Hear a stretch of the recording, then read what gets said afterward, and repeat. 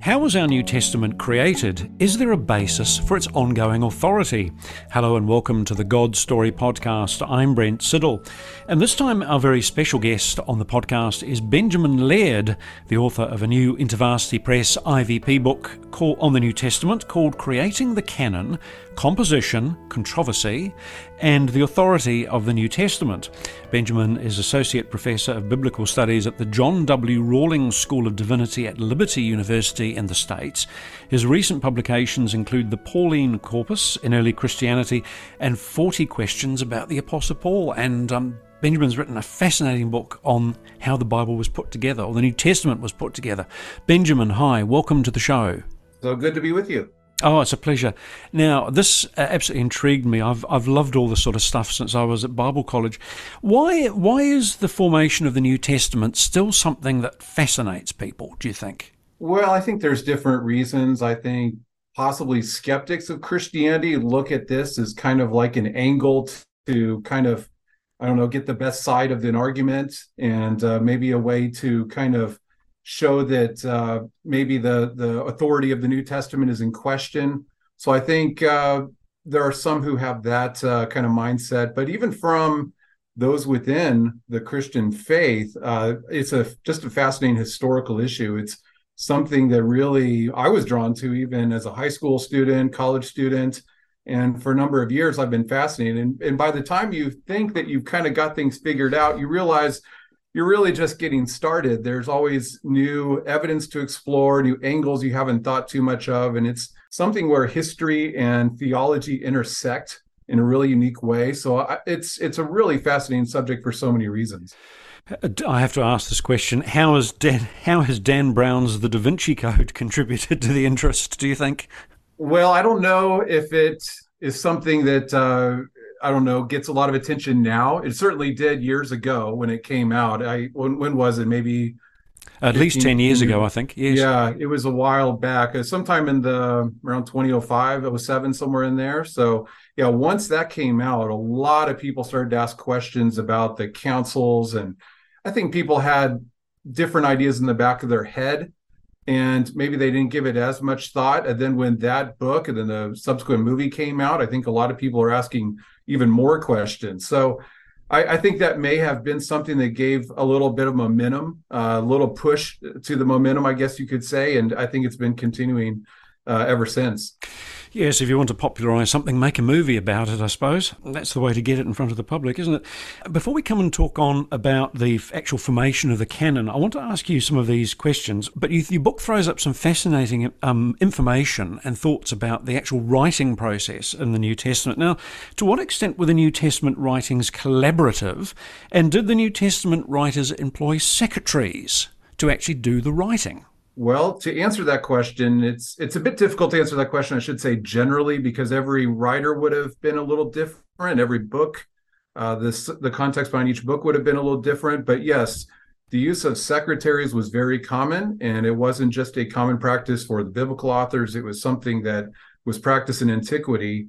And I think the more we've learned about book culture, just generally, the more I think we've been able to understand the process even behind the New Testament writing. So the Gospels would have been produced in a very different way than, say, Paul's letters, but there definitely was a use of secretaries. That's an important argument that I made in my previous book on Paul, especially, but it's something I address briefly in this volume as well.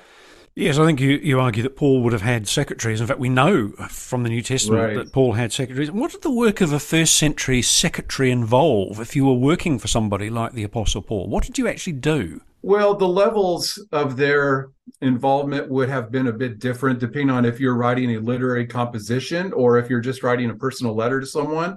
Say if you're in the first century and you're on business trip and you end up in Ephesus and you want to write a letter back to, say, your son, you might go to a shop of a local secretary or scribe in the city of Ephesus, and you might just go to him and say, hey, I need to send a letter to my son. And you would briefly tell him the major elements of that letter that you want to be included, and he may jot that down on a notebook, probably a wax tablet.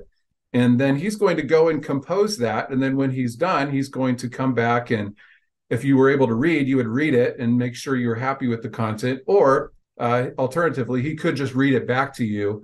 And once you've approved of that, then you might sign your name at the end just to authenticate it, and then it would be dispatched. So that would be typically how it works. And an average secretary would do that many, many times. A lot of people would come to his shop and he would perform those types of duties. But literary compositions, you can imagine, would have been much more involved. They're much longer. They're much more sophisticated. If you have, a Pauline letter, for example, there's going to be multiple quotations or allusions to the Old Testament. There also would have been the issue of sources. How is Paul going to know what's going on in Corinth or what's going on in Rome? Well, he has to first hear from those who were there, and that might be his own colleagues, people like Timothy and Titus, going to the churches and coming back with reports, or it may be members of the churches there. We find a reference, for example, to members or individuals who are part of Chloe's household, who gave reports about what was going on in Corinth. And so someone like Paul would have had to receive information from his sources, and then the compositional process would have started, and that would have involved active collaboration with a scribe or a secretary, different terms we use for that. And Paul, I believe, would have dictated the text. There's differences of opinion on that, but I find that there's a common Pauline style that we can trace throughout his letters. Galatians looks a lot like Romans, and Ephesians looks a lot like Colossians, and so forth. And so I think Paul would have likely dictated a text, but at the very least, we can expect that he would have inspected that document very thoroughly at the end of the process. And then another kind of interesting part of this that I bring out in the book is that scribes would often produce duplicate copies of their works as well. So the work actually continued longer than we might think. It wasn't as though after the scribe penned his last word, he was done and left. He would have had to reproduce that within a short amount of time as well. So there were a lot of people that were involved. Secretaries would have formed or served a very important function, but there would have actually been many people that worked alongside of an author like Paul as well. Yes, I mean, like the slaves, the secretaries sound like a sort of first century version of AI, really, with all this writing duplicate. And some of the secretaries would have been slaves. Now, that fascinated me when you mentioned that in your book. Yeah, that's something that may come as a surprise, because when we think of slavery today, especially in America, we think of slavery in prior centuries in America, and we think of those who were slaves as being uneducated, illiterate, working manual labor jobs, things like that. But in the Roman world, they actually served a variety of purposes. And slavery, if you were in slavery, you could actually be trained in some very high-end occupations. We have, examples of physicians and, secretaries, like you alluded to. And many of them were very trusted business associates who were given very important responsibilities. So it wasn't as though most slaves were, highly educated, but there were some. If you were very wealthy, you may have some slaves that you have actually trained or had received prior training, and they're going to work closely with you on the composition of the text. And you actually may use them to dispatch letters too. If you have a trusted slave, you may actually send them on a mission to deliver a letter and come back later on. Yes, we talked, I think, about one of Paul's letter carriers with one of our other guests, and then got onto the whole subject of the Roman mail service, which fascinates me. And when I did some research, I found that the Roman mail service was incredibly fast, even by modern standards. In fact, far faster than probably our system was working during the time of COVID. So there you go. We haven't got time to go into it, but it is amazing. Now, before we come on to the canon, one more question about this. Was there a single original autograph of each New Testament writing, or would there have been multiple copies? I think you've already probably answered this, haven't you? Would there have been multiple copies of the writings produced at the end of the composition process? Well, actually, I would say yes to both. The question was kind of posed like it's going to be one or the other, but I would actually say yes to both, because obviously you're going to have one manuscript that is completed before the other, even if it was a short time before the next copy was produced. But what I do bring up is that at the end of the compositional process, you're going to have, in most cases, multiple copies produced. And so oftentimes we have this, I think, kind of idea in the back of our mind that you have one manuscript that's produced, And then it may be years down the road before, someone discovers it, and then the copying process begins.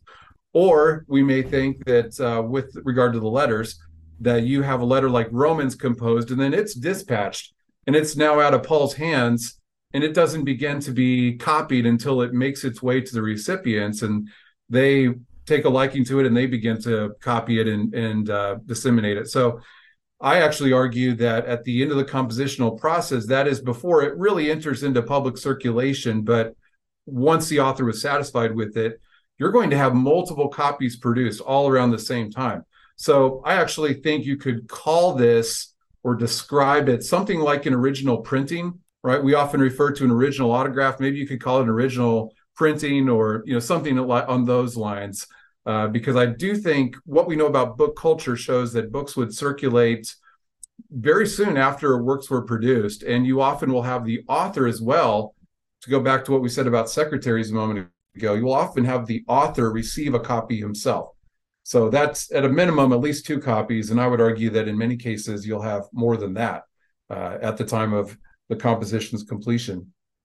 And you also got the role of patrons like Theophilus with Luke, and so presumably Theophilus would have received his copy as well. Right. I kind of toy with that a little bit in the book. I reference Theophilus, and that's just one of those fascinating things I wish we knew more about. I wish we could just have a podcast where we bring Luke aside, and I'd have all kind of questions for him about, writing culture and how his gospel is composed, and Acts, and even his involvement with Paul. So I have a lot of questions for him. But one thing I would ask if he was sitting here with us is, who was Theophilus? What role did he play in the production of Luke and Acts? And this is clearly not an everyday person. This is someone of some reputation, it appears, as he's referred to as most excellent. And, a term you would use of a dignitary of some sort. So I suspect that there's a good chance that he served as what we might call literary patron. So he may have, in his own possession, he may have had the means to produce multiple copies himself. Maybe he paid scribes to do this, and there was a mass printing at the very beginning of Luke and Acts that he financed. Or maybe he actually had slaves go to work on this. Maybe he had some trained secretaries in his own house, and he received the document and gave them orders to produce this. But I think there's a good possibility that he played some kind of role in the initial circulation of the gospel, but also Acts. Yeah, how much would it have cost, Benjamin, to produce a gospel in the first century in terms of financial terms? How expensive would it have been? I can't estimate that off the top of my head, but I do know my good friend Randy Richards, if you go to his books, he's actually estimated this. So if you go to E. Randolph Richards' book, maybe Paul the Letter Writer, I think is the title of it. Or if you go to his introduction on Paul, I forgot the title of that, but if you go to his introduction on Paul that he co-wrote with several others, he actually estimates how much it would have likely cost to produce Romans and, First Corinthians, all these different writings. And it was very, very expensive. And if we have a letter just like, Second or Third John, you might say, well, that's not a big deal. You could, write that up after you hear it in church one day. And that's the case. But if you have a gospel or a long epistle like Romans or First Corinthians, that would have been quite a process. Materials were more difficult to obtain, more costly. Also, just handwriting manuscripts is a very time-consuming task. And so, the cost of that would have been expensive. Now, that doesn't mean that the authors were very wealthy and, were independently wealthy and could finance this. I imagine that there were a lot of Christians early on who were associates of Paul and the apostles. And I think a lot of them, possibly even Tertius, mentioned his name earlier, possibly someone like him just volunteered his time and did this as a ministry, essentially, to the church. Okay, now we get to the really meaty bits. Not that wasn't meaty, but how was the New Testament canon formed? And would Christians in the late first century or second century, for example, would they have known the same New Testament that we do? Good question. Yeah, I would first of all emphasize that the New Testament, I mention this all the time to my students, the New Testament is really a collection of collections. We know it's a collection, but it's more of a collection of collections than it is a collection of individual writings. And that has to do with the process. And so I actually think it was a very natural process. There's different ways we can look at this. I think one of the common ideas that people have is that maybe a council in the fourth century or fifth century, they're undergoing all kind of external threats or maybe even internal threats with the question of heresy. And so they had to just make a once for all decision. And they all come together and have a great meeting where they go through all these writings and they decide then and there which writings are going to be canonized, which are going to be recognized by the Church Catholic as authoritative scripture. So it's really just kind of a one-time decision, and just, there's kind of like a big bang kind of thing where it's just there all of a sudden. On the other hand, you could argue that it was kind of like a one by one. It's kind of like addition. And so one letter at a time, one gospel at a time was recognized until we finally end up with 27, and then it's just kind of recognized at that point, widely affirmed at that point. I would say that it's a very natural process, and to understand how the canon formed, you have to understand how the smaller canonical collections were formed. Now, I'm thankful this is receiving a lot of attention now in scholarship. There's been several books in the last even 2 years that have been published that emphasize this point.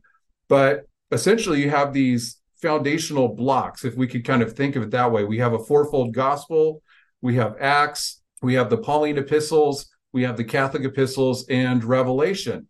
Revelation sometimes circulate on its own, other times it seems to have circulated with the Catholic epistles and kind of formed a larger collection. So we have about 4 or 5 pieces, and really it's these pieces coming together that form what we call the New Testament today. So I don't think it was just kind of a one-time decision where hundreds of writings are considered and we just have 27 kind of went out. I think we actually have the story of these smaller collections. And when the New Testament came together, when we think about the New Testament coming together, that's really the same kind of question as, well, when did the final building blocks or foundational pieces come together? Once we have the last piece, the last collection formed, that's really when the New Testament as a whole is really formed as well. So I think a collection of collections is the right way to think about this. And once we understand that, we know that it's actually a very natural process. Now, how much do we know about which books were thought of as authoritative early on in the early centuries? I mean, what are some of the important early canonical lists, for example? I mean, there's the Muratorian fragment, isn't there, for one? Right, and that's a very important one, and it's typically dated to the 2nd century. There have been some since the 1970s who have challenged the traditional viewpoint on the Muratorian fragment and argued that it's most likely a 4th century list. And the reason why is because if we go to all those canonical lists that we have, the other early lists, they all begin in the 4th century. Well, that's because the councils began in the 4th century. So you get to the 4th century and you see all these lists. And so some scholars have argued that, well, actually, it's best to put the Muratorian fragment there. My problem with that is a couple things. There's internal evidence that would suggest that it was written much earlier. It refers to a pious who, and describes him as one who lived in our times. And that definitely was not the 4th century. That would be like if today I mentioned, the time of, I don't know, Andrew Jackson being in our day, to use an American reference there. And clearly we're well beyond that. But 2nd century makes the most sense as far as the content of this, the wording of it, but also it leaves out certain works. It doesn't mention the full 27. And so I would actually argue that it would seem out of place in the 4th century because all the lists we have in the 4th century are much more comprehensive. And so they actually will list, many of them, 26 or 27 writings.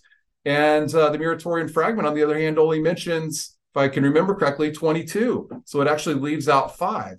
So I actually think this was composed earlier, probably the second half of the 2nd century. And that it's been threatened. That date has been challenged, I should say. But I think most are coming around to the idea that the traditional date of the 2nd century is the best date.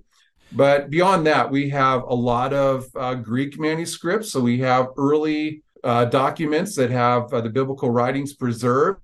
And so that shows us what they were reading, what they were circulating. That's important. We also have, of course, the writings of the church fathers. So if they consistently refer to the 4 gospels and treat them as authoritative scripture, well, that's going to be very important. and that's going to tell us how they treated the scriptures, how they viewed them. So we don't always have a carefully articulated list like we might want. And where someone at the end of the first century says, I'm going to carry my New Testament with me to church, and it has these writings and just lays them all out. I suppose the Muratorian fragment is the closest we have to that. But in most cases, they're referring to works individually. But you can tell that the works we have today in our New Testament, those are the same books that were read very widely in the first 3 centuries. The works that circulate the most frequently and the works that were constantly viewed as authoritative scripture, even from an early period of time.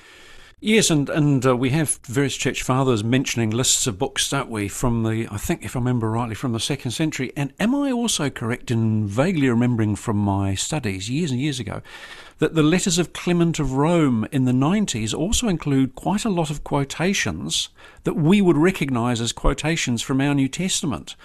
So he's clearly got something like our New Testament there in front of him or in his mind as early as the 90s. Which is quite staggering, really, because the quotations are recognisable as quotes from our New Testament. Oh gosh, we could talk for hours about all this. What role did the creation of the criterion of apostleship play in the formation of the canon, Benjamin? Well, I think that was crucial. I think most people recognize that, but there's been different ways to understand apostolic authority. We often use an adjective. We might say it's apostolic, right? And that adjective has been used in different ways for a long time, but I think that it's something we need to go back and revisit. I think we affirm that the scriptures are apostolic, but there's been an effort in recent years to separate apostolic authorship from apostolic scripture. That you can have a writing, say, to use an example, the pastoral epistles. One might say, well, First Timothy is apostolic, but still deny Pauline authorship. And that is a bit counterintuitive to many, because you might think, well, if it's apostolic, it means it goes back to the apostles. But the term has actually been used in especially in the last couple decades, just to refer to something that is, I would say, commensurate, that is consistent with the teachings of the apostles. So if you have a writing that, for example, has a high Christology or emphasizes the doctrine of justification, then you might say, well, that's an apostolic writing because it's consistent with what Paul taught and the apostles taught and Christ himself taught. So therefore, it's apostolic. But I would argue that in the early church, when you go back and look at the debates about the canon, they debated more than anything else the authorship.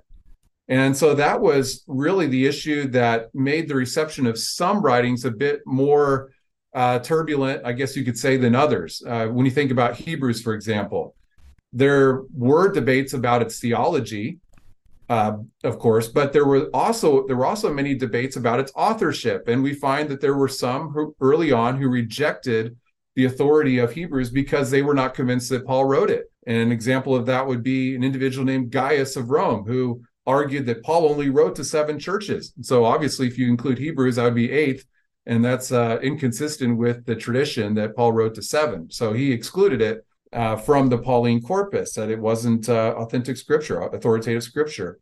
So authorship was not the only issue, but it was the primary battleground.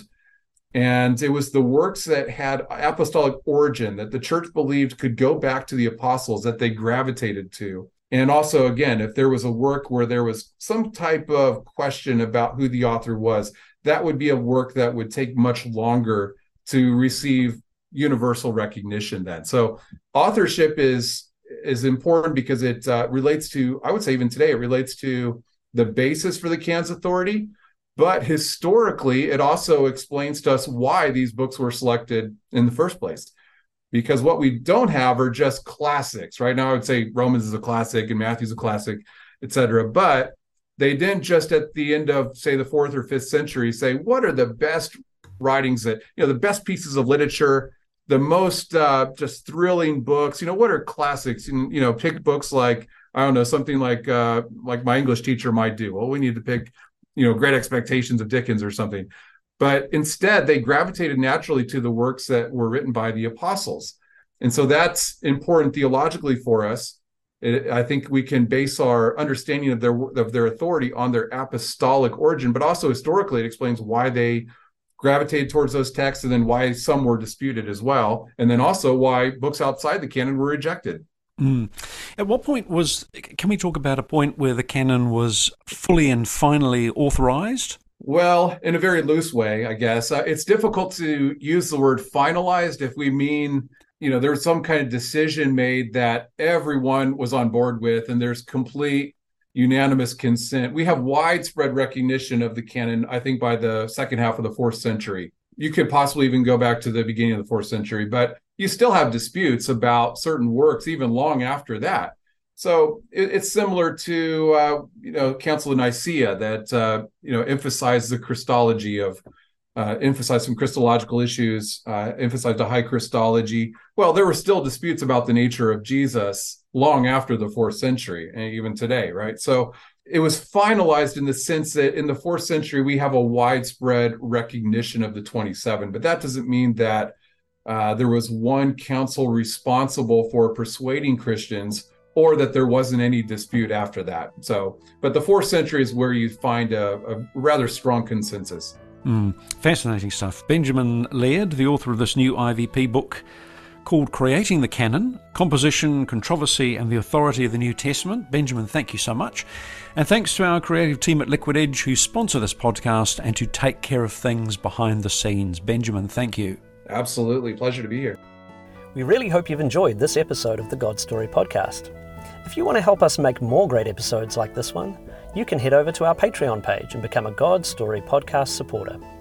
You'll receive our undying gratitude, plus a few bonus goodies for your ongoing support.